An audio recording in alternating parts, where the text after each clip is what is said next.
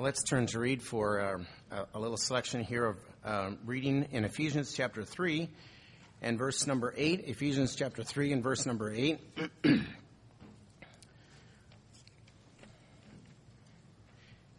And it's certainly a privilege to be here today to speak a little bit on behalf of the work in Mexico.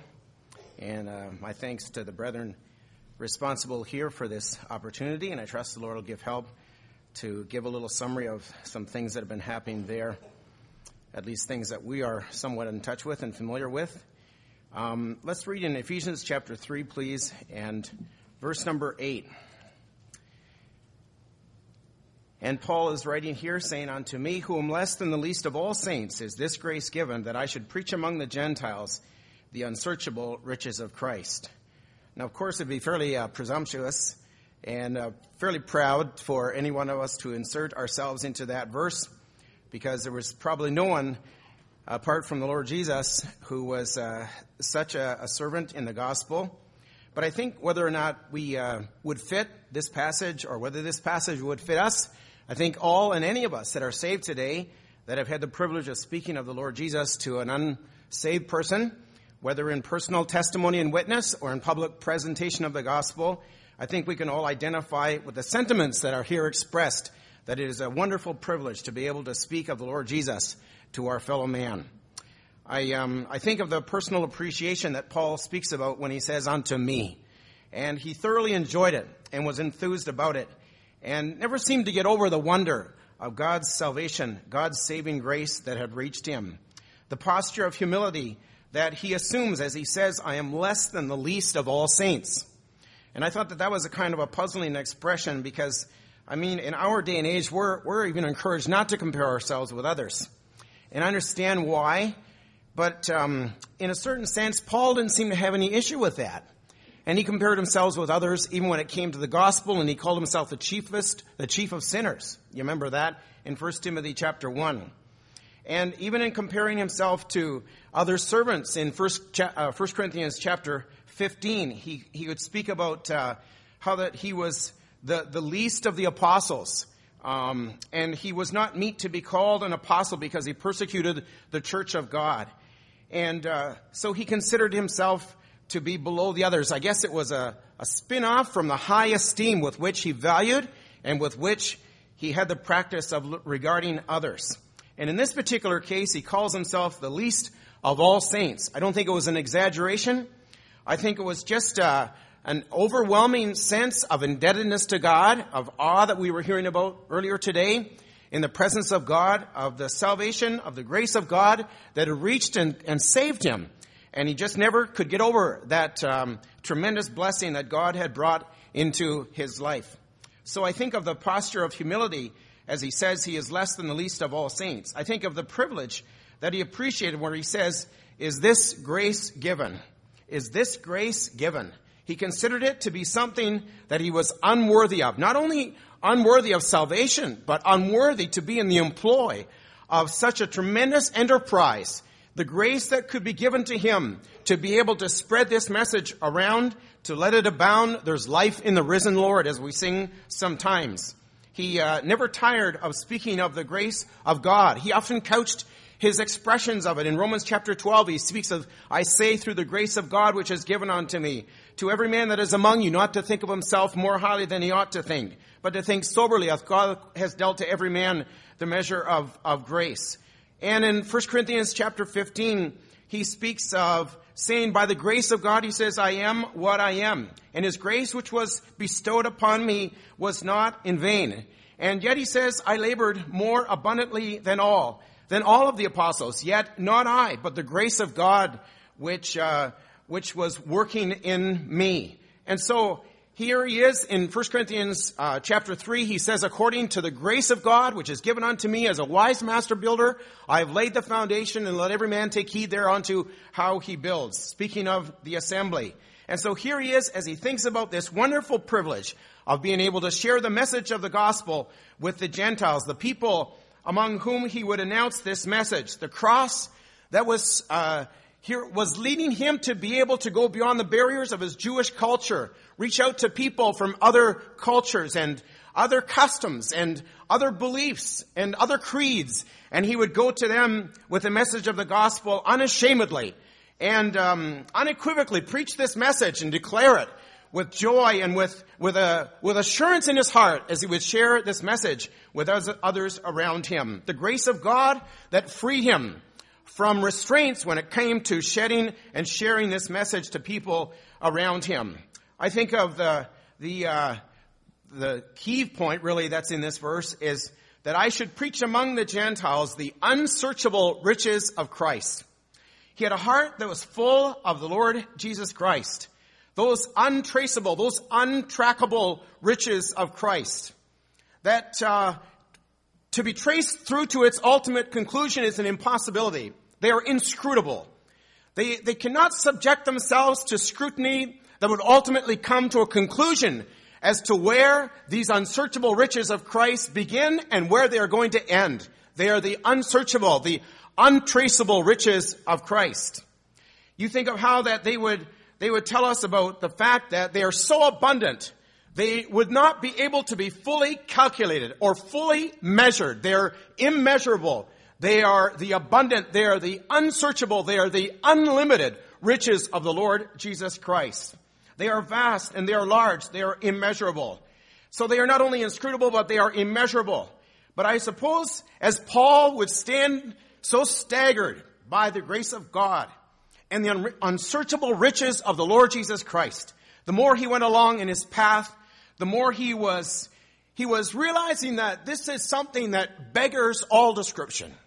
That language and vocabulary and tongues are not sufficient to speak the worth and the majestic greatness of the Lord Jesus Christ. Such blessings defy explanation. They are inexplicable. They are the unspeakable. It is thanks be unto God for his indescribable, his unspeakable gift. And so with a heart that was full of Christ, I think of the words of that hymn that say, my heart is full of Christ and longs this glorious matter to declare. Of him I make my loftier songs. And if I could read my own writing, it would be better here.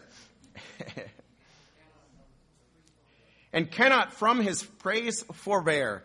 My ready tongue makes haste to sing the glories of my heavenly King. And I suppose that's the great secret of enthusiasm and being able to speak to others about the Savior.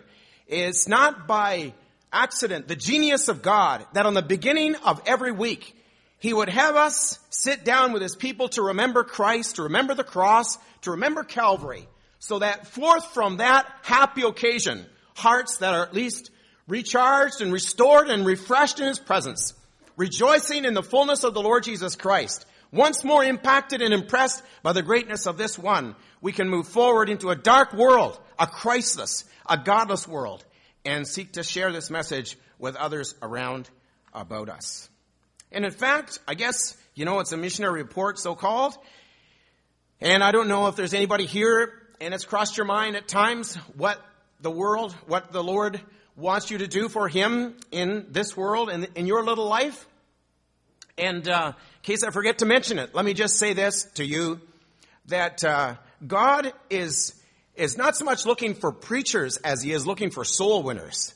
He is not so much looking for someone for a career as he is looking for someone for a calling that is felt and that weighs upon the heart.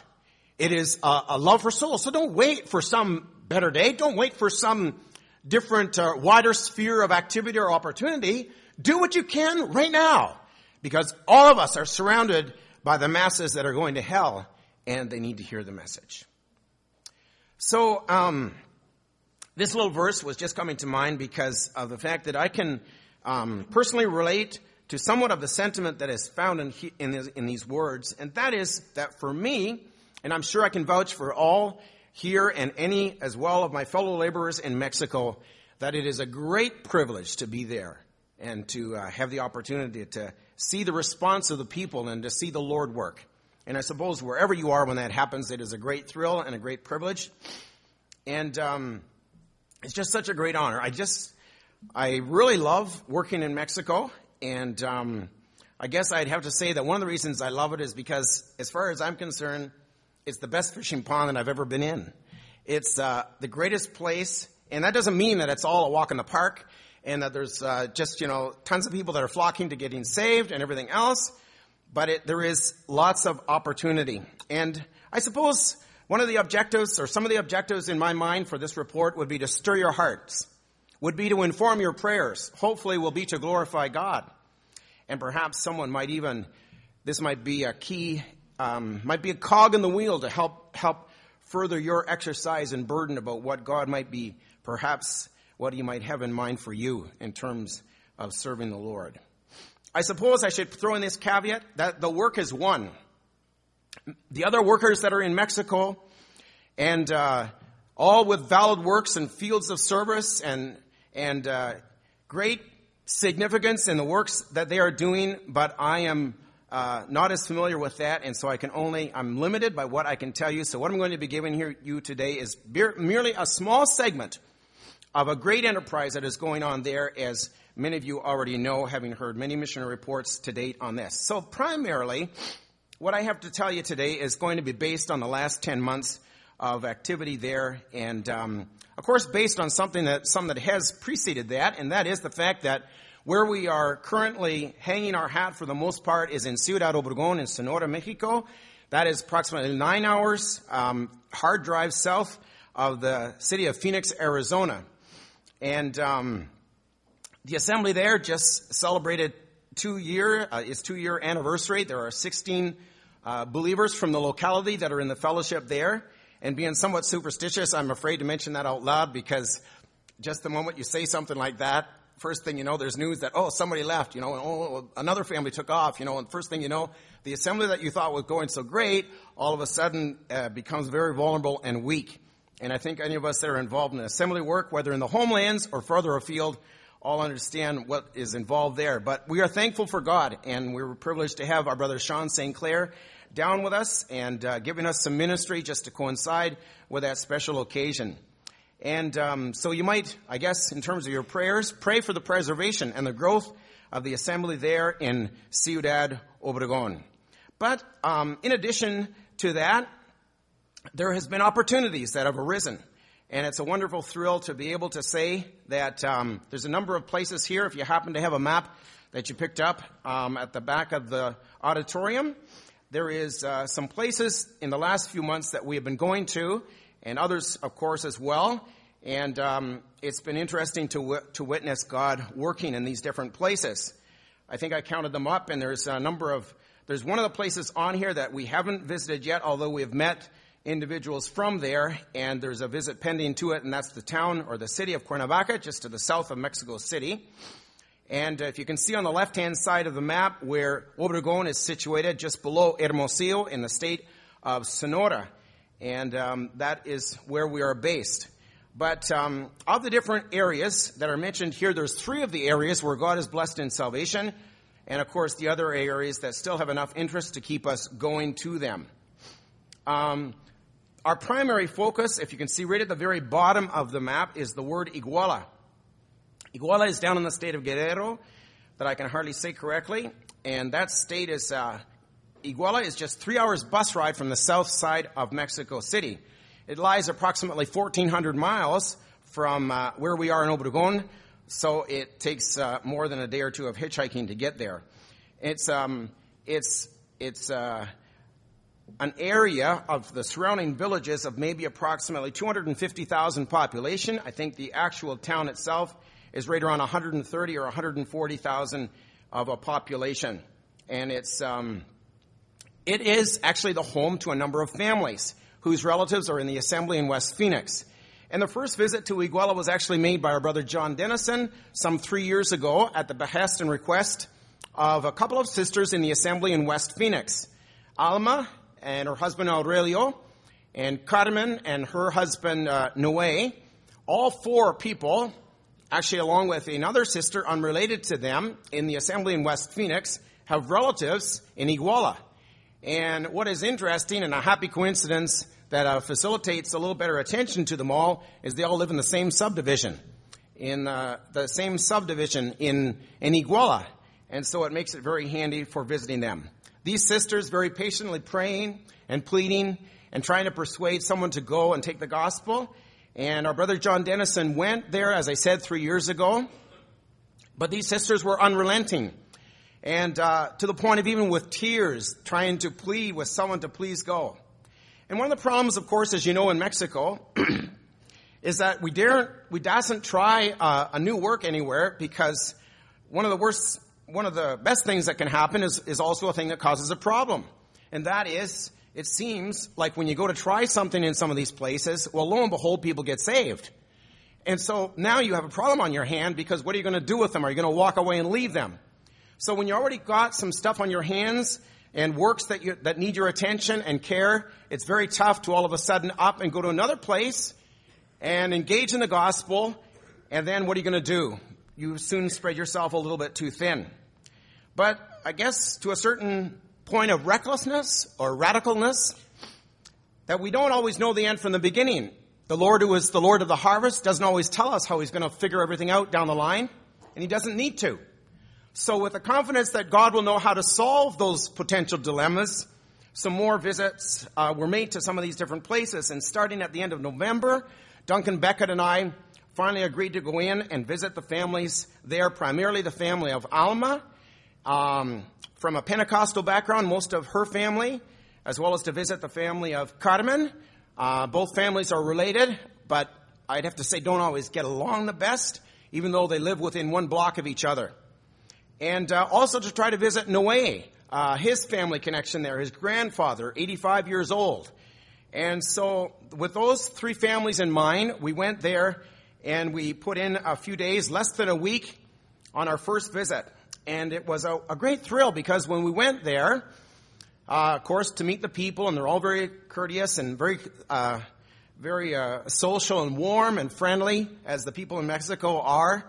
And I would say largely due to the prayers and the efforts of Alma, especially in Alma's family, there was a ready response to the gospel. That afternoon when we went there, I remember that we had a visit across the street from where Alma's parents live, Alvaro and Irma. Went across the street, and there was two sisters that were there, Sylvia and Dulce. And one of the first questions that they hit us with was, we would like you to be able to tell us how we can be saved. Well, Duncan and I nearly fell off the pails that we were sitting on. And it was astonishing that they would have that kind of a readiness, that kind of an anxiousness, actually, of being saved. You know, at first we thought it was just kind of a courteous or a civil, just kind of exchange. But to our surprise, in that first visit, I think we only had 4 meetings. And during those 4 meetings, nearly everybody in Alma's family professed to get saved. And it happened way too fast for my skepticism. And so I was definitely suspecting that this cannot be. It was astonishing. I remember when David, the youngest of he's just 21 years old. And just what we were having when we first met him, hadn't even had our first meeting yet. And we were sitting there talking to him. And David was a fellow that's active in the charismatic church up the hill from where he was. In a television program with a pastor of that church in the community on a weekly basis, and a treasurer for the church there, and, greatly, intensely interested in how to be saved and sure of salvation. And as Duncan was explaining to him the concept of completely trusting on Christ, and he was using it with the illustration of a chair, sitting half on a chair or sitting completely on a chair, which is really trusting the chair. Sitting half on it or sitting completely on it. And David is very, very quick and immediately caught the concept. And without us knowing it, he actually, at that very moment, saw the distinction between his way of thinking of how Christ would save us. A combination of Christ doing his part and David doing his part of faithfulness, of going to the church, of making sure that he was giving his tithe, of making sure that he was evangelizing, of making sure that he was trying to keep all of the commandments. And at that very juncture, he tossed his prior false thinking about salvation, and he opted for and trusted Christ completely. In the analogy of the chair, he finally sat completely on the chair and let the chair hold him. You get it? And he told us about it the next day. And I always remember when we said to him, well, so what does that feel like? He says, do you want to know what that feels like? He says, this is how it feels like. And he lifted up his shoulders and his arms and he went, he said, that's what it feels like. Pure relief. To know that I don't have to worry about my heaven any longer. Because it all depends on him. So, well, we were astonished. And Dula say, the woman that asked us about how to get saved, the first meeting, she got saved in that meeting. Her brother Edgar got saved the next night, as well as did Sylvia. And we were coming around to try to attack Mama Bear, and because, she was like very supercharged, charismatic, theology, thinking, expression, vocab, and everything. So we were thinking for sure that this was going to be a struggle and a tussle. But, to our astonishment, she broke into tears. And she said, in the meeting last night, she says, when 1 John 1:7, the blood of Jesus Christ, his son, cleanseth from all sin. She says, for the first time in my life, in my 20 years of being in different places, she says, I discovered that it actually is true, that his blood actually does cleanse me. She says, I don't have any more sins now. So, of course, you're not trying to trap people, so we say to her, yeah, but Irma, what about if, say, a month down the road, something happens, one of the grandkids get on your nerve, you lose your temper, and let's say you swear. And before you even had a chance to repent, smack, you're hit with a heart attack and you die. Where would you go? Oh, she says, brothers, I'd go straight to heaven. She says, because the blood of Jesus Christ, his son, cleanses me from all sin. Well, we were astonished, And anyways, that kind of lit the interest. There was some of the daughters-in-laws that have gotten saved subsequent to that. And one of the fellows that professed to get saved in that week ditched his profession and seems to have gotten saved in July of just this past summer. Eder. And his sister is saying how different he talks now and how encouraging it is to listen to him. And so there has been a plan in place whereby we have been going back to visit Iguala about once every month or so. And different brethren have gone along. I think there's been at least six different brethren that have joined in on these different trips, having a week of meetings with them, and at the same time, also visiting these other families. So we visited Noé's family. And during that first week that we were there, we met Noé's family. And some from that family actually were coming up the hill to this first family that I'm telling you about, where the interest was so sustained. And again, to our encouragement and surprise, I can't remember now whether it was that first visit or whether it was the next visit in the month of December, where Noé's cousin Rocio and her mother that had got on a bus and rode 4 hours from Altamirano in another state, came across to coincide with the visit so she could hear the same message of the gospel, and both of those ladies professed to get saved. Regrettably, I have to tell you that Don Efren, the grandpa, 85 years old, still hasn't got saved.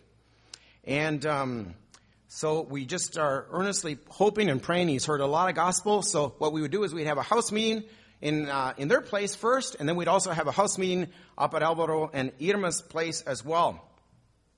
But as time went on, we found out about another family connection in that city, and that would be Noé's stepfather is one of 12 brothers.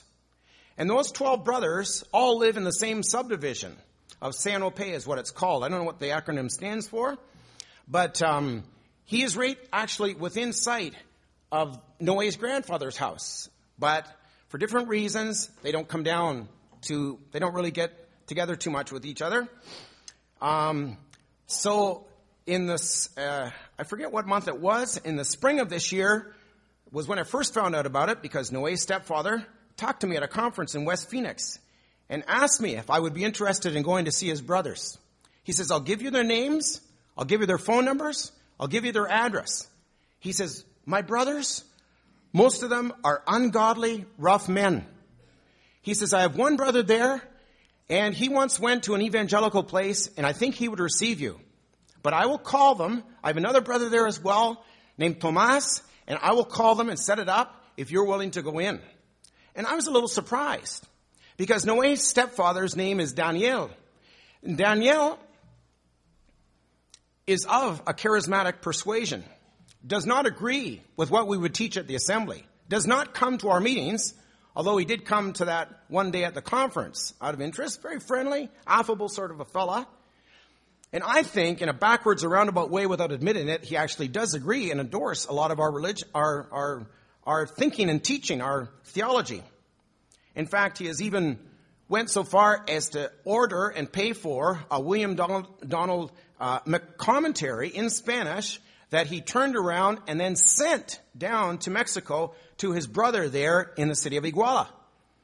So I remember on this particular first visit, actually it was Milton Jaime from San Diego that was with me on this particular visit, and we went in. First of all, we go to Tomas and Inés's house.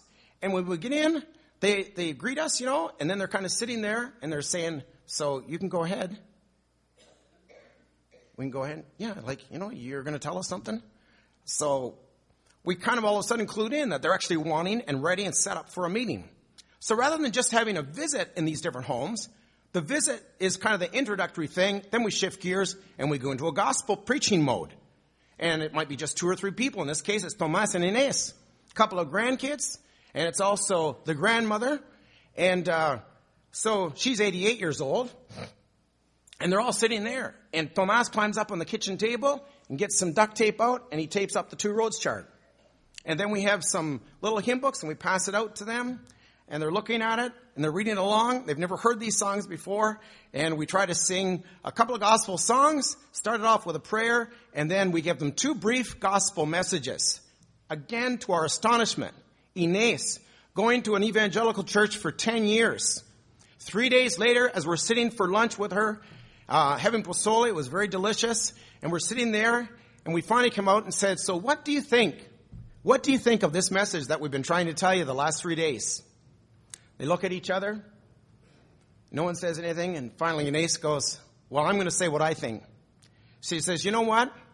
I found out on the first day that you were here on that first message that it's not by works, that I don't have to go to church, that I don't have to pay my tithe, that I do fail.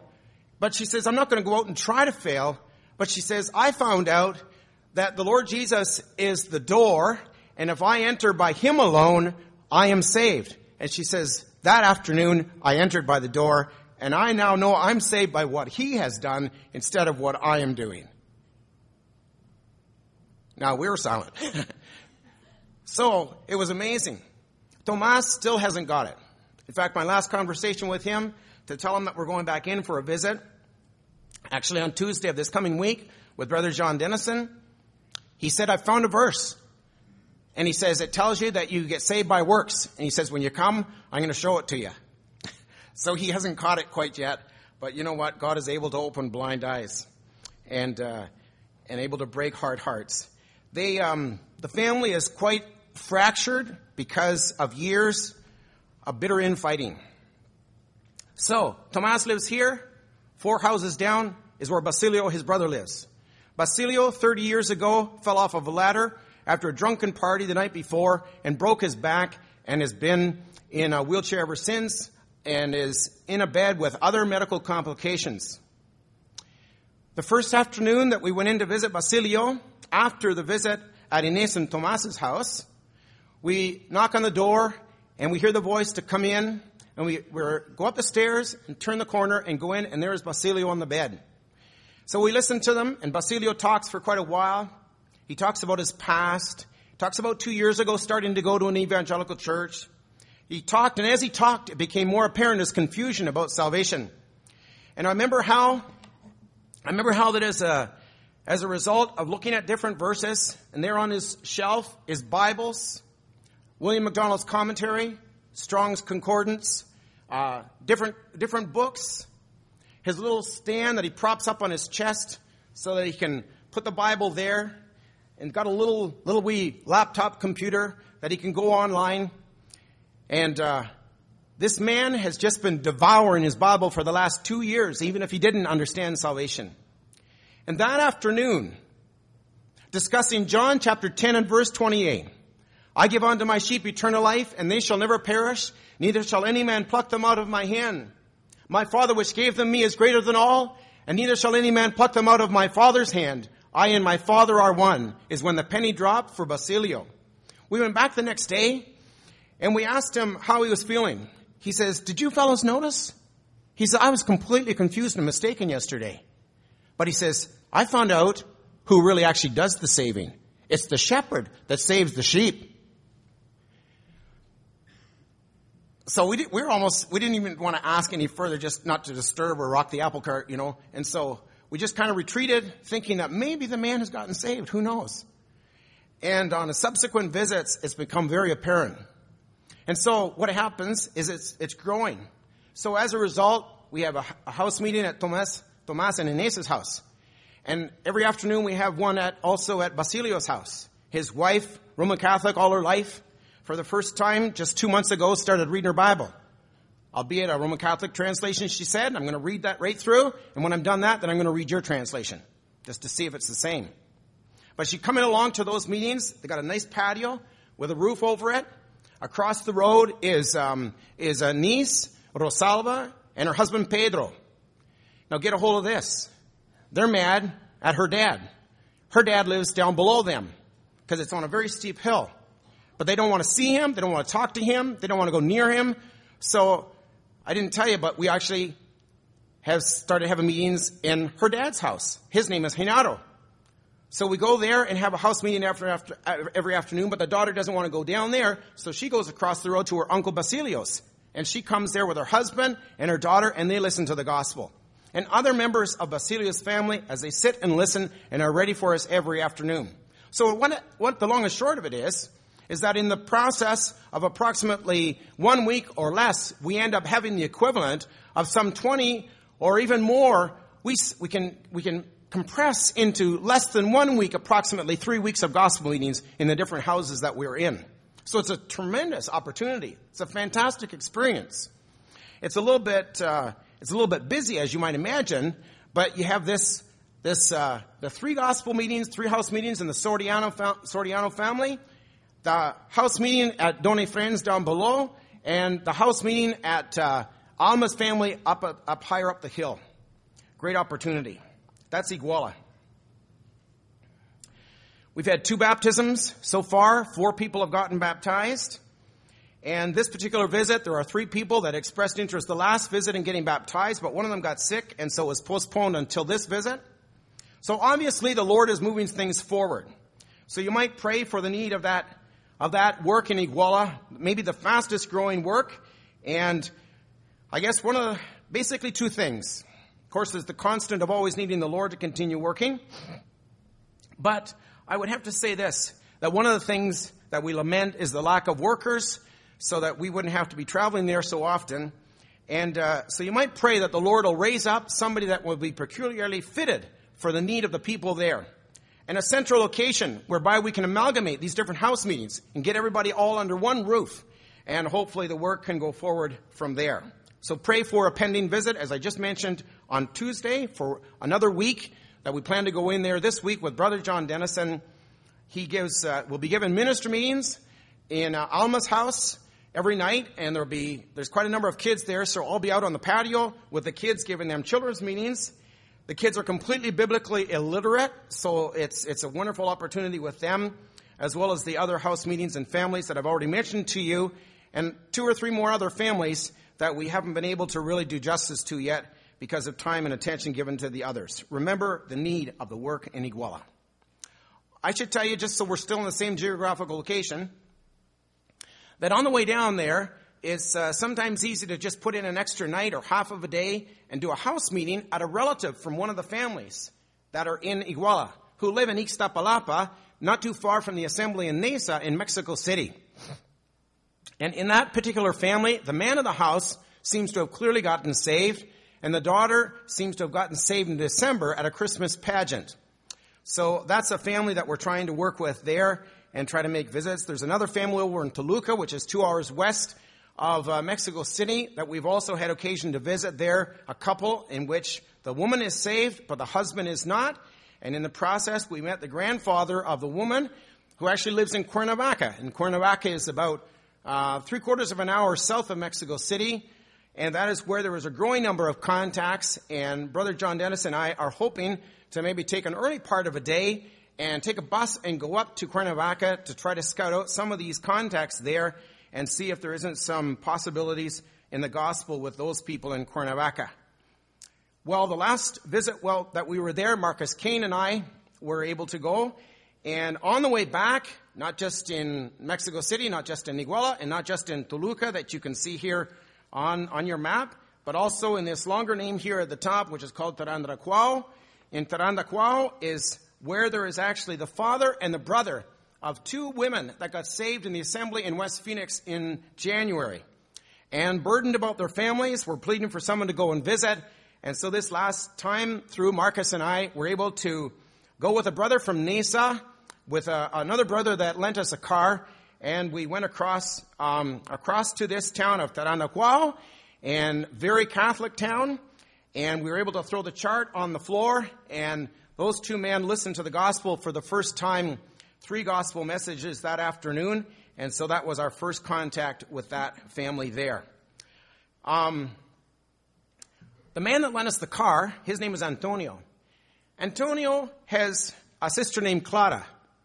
Clara lives in this town of Guasave that you can see on the left hand of your map. Guasave is down in the state of Sinaloa, and it is approximately a 3-hour hard drive south of the city of Obregon. Marcus Kane and I, along with Duncan, on the first occasion, we have had 2 visits, two meetings, and actually we just had a 3rd meeting there. 8 people sat in a language school classroom. Air conditioning, very nice, clean, white, everything was great.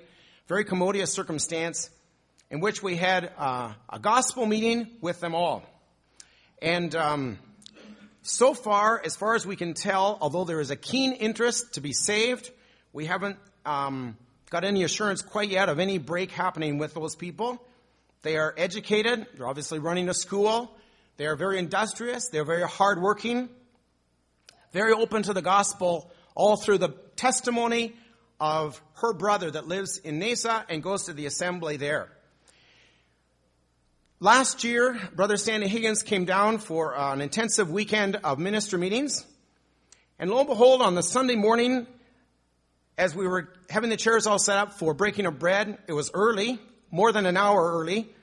And here is this woman comes into the place and sat down, wondering who in the world she is. So we go over and talk to her, and here if it doesn't turn out to be Antonio's sister.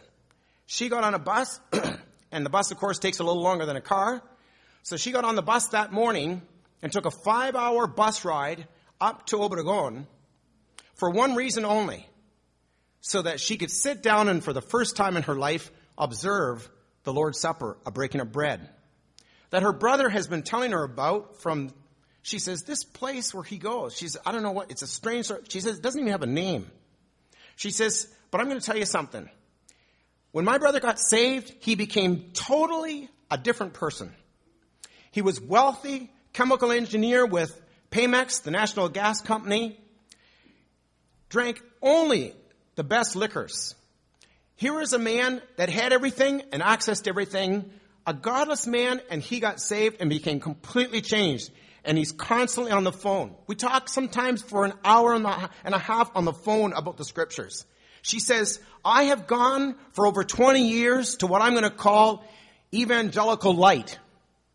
And she says, he's learned more in 2 years at this strange place that he goes to than I have in 20 years that I've been going to the places I've gone to. And she says, that's why I came this morning. I found out that it took her 6 hours on the bus to get back. So think about it. The next time you're a little bit hesitant about going to remember the Lord, maybe it seems a little bit too far from you. Where the assembly is located, a little bit wearisome, burdensome. Here's a woman, not even saved, and so serious and interested about it, was willing to travel over 10 hours so she could sit down and observe, not even participate, observe, for once in her life, the breaking of bread.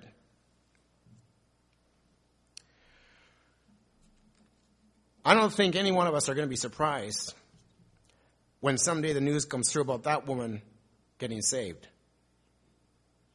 In fact, she's very outspoken. And the last time we were there, I remember that was just last week.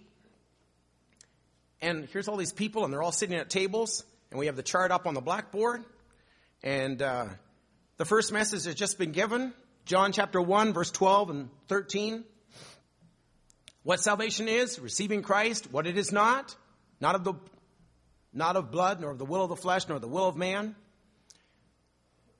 She puts up her hand afterwards. She says, I want to say something right here and now. She says, I want to say right now that all these years I have been completely confused. She says, I thought it was putting the hands on the head and repeating a few little words. Dear Jesus, I know I'm a sinner. I know you have died for me. Enter into my heart, take over my life, and bingo, you're saved. She says, you know what I've done? I've led many people to the feet of Jesus, doing my hands on their head and getting them to repeat that prayer. She says, you know what? I'm learning from these verses that that's not what happens. That's not how it works. And I'll never forget the look of horror and astonishment on the face of a woman in her first meeting, sitting beside her, a friend of hers named Elia.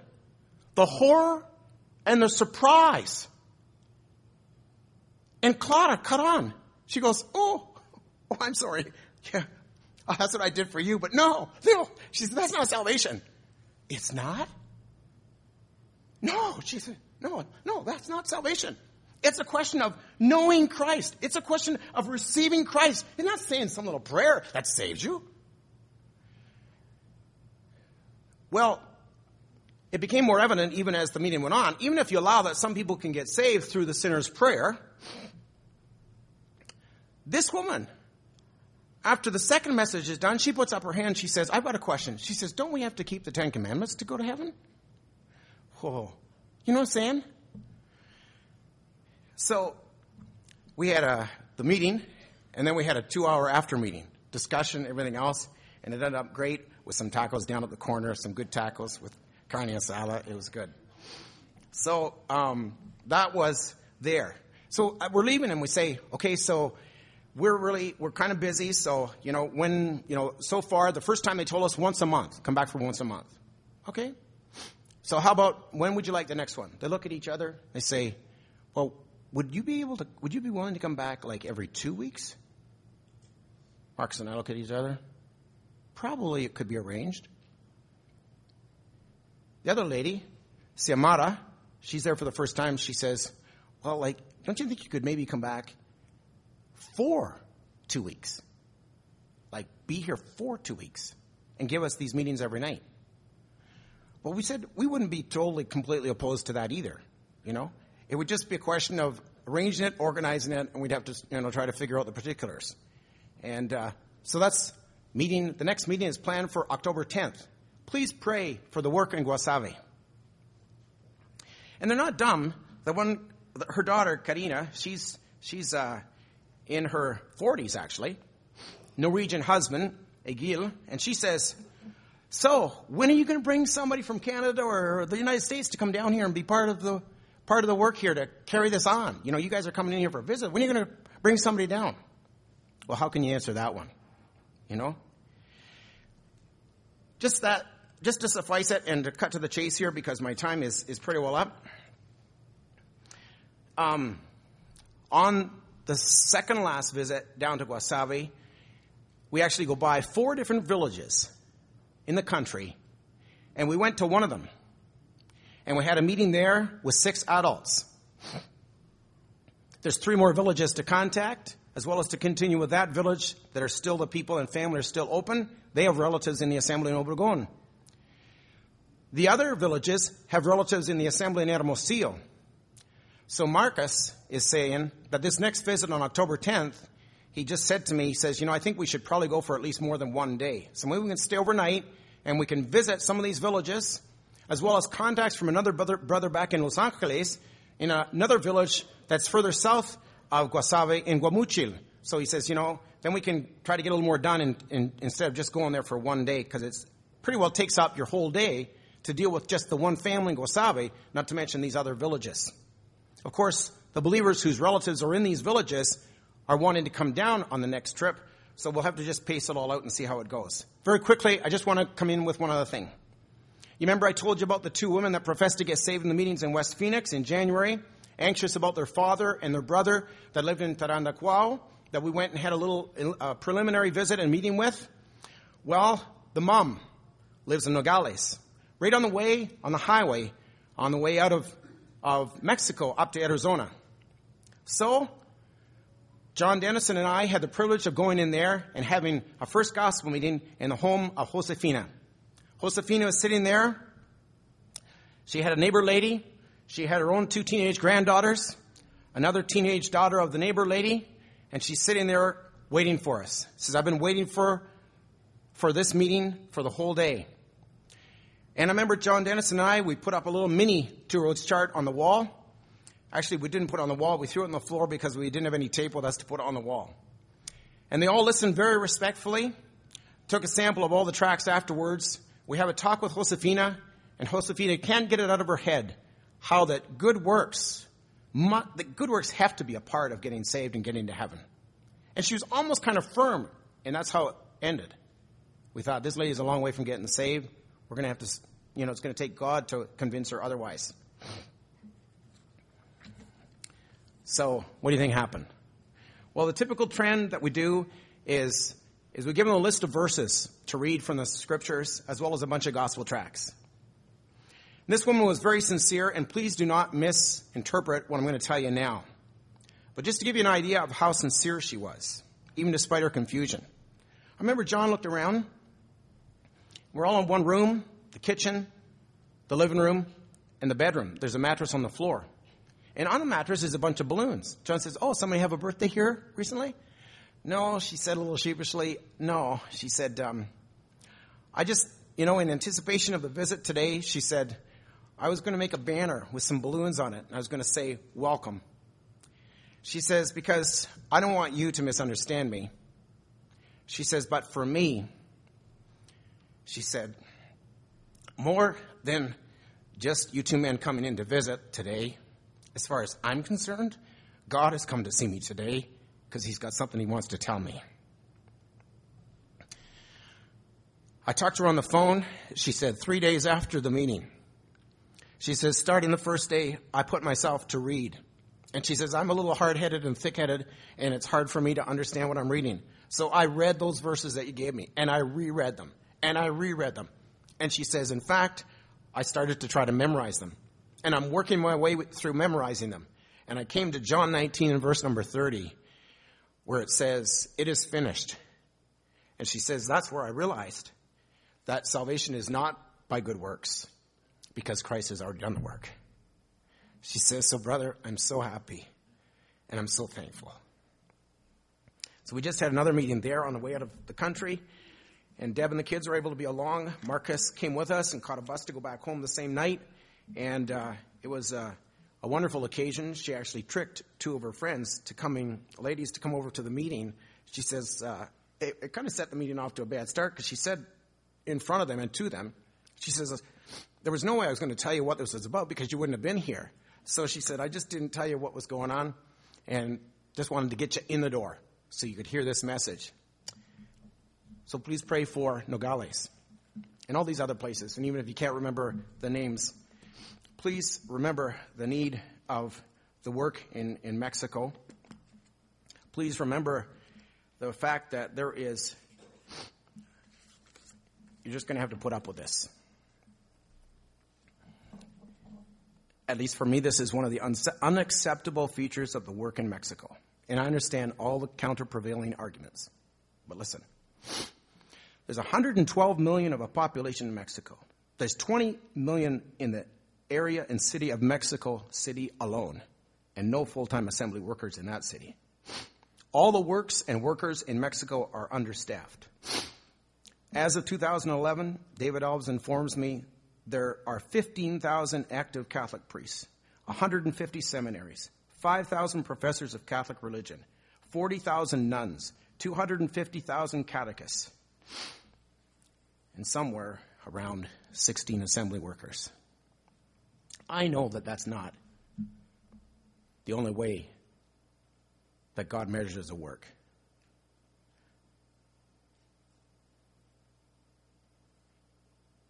But the need is staggering and breathtaking. If you've got any heart today, and I know God doesn't call everybody, and if he doesn't call anyone, he's completely right. He's not obligated. But if you've got any heart today, and a love for souls, and God fits you, and you have the confidence of your brethren, please pray hard. Please pray hard for our countries to the south of us, that for the most part is going to hell while we're all happily going to heaven. May God bless his word.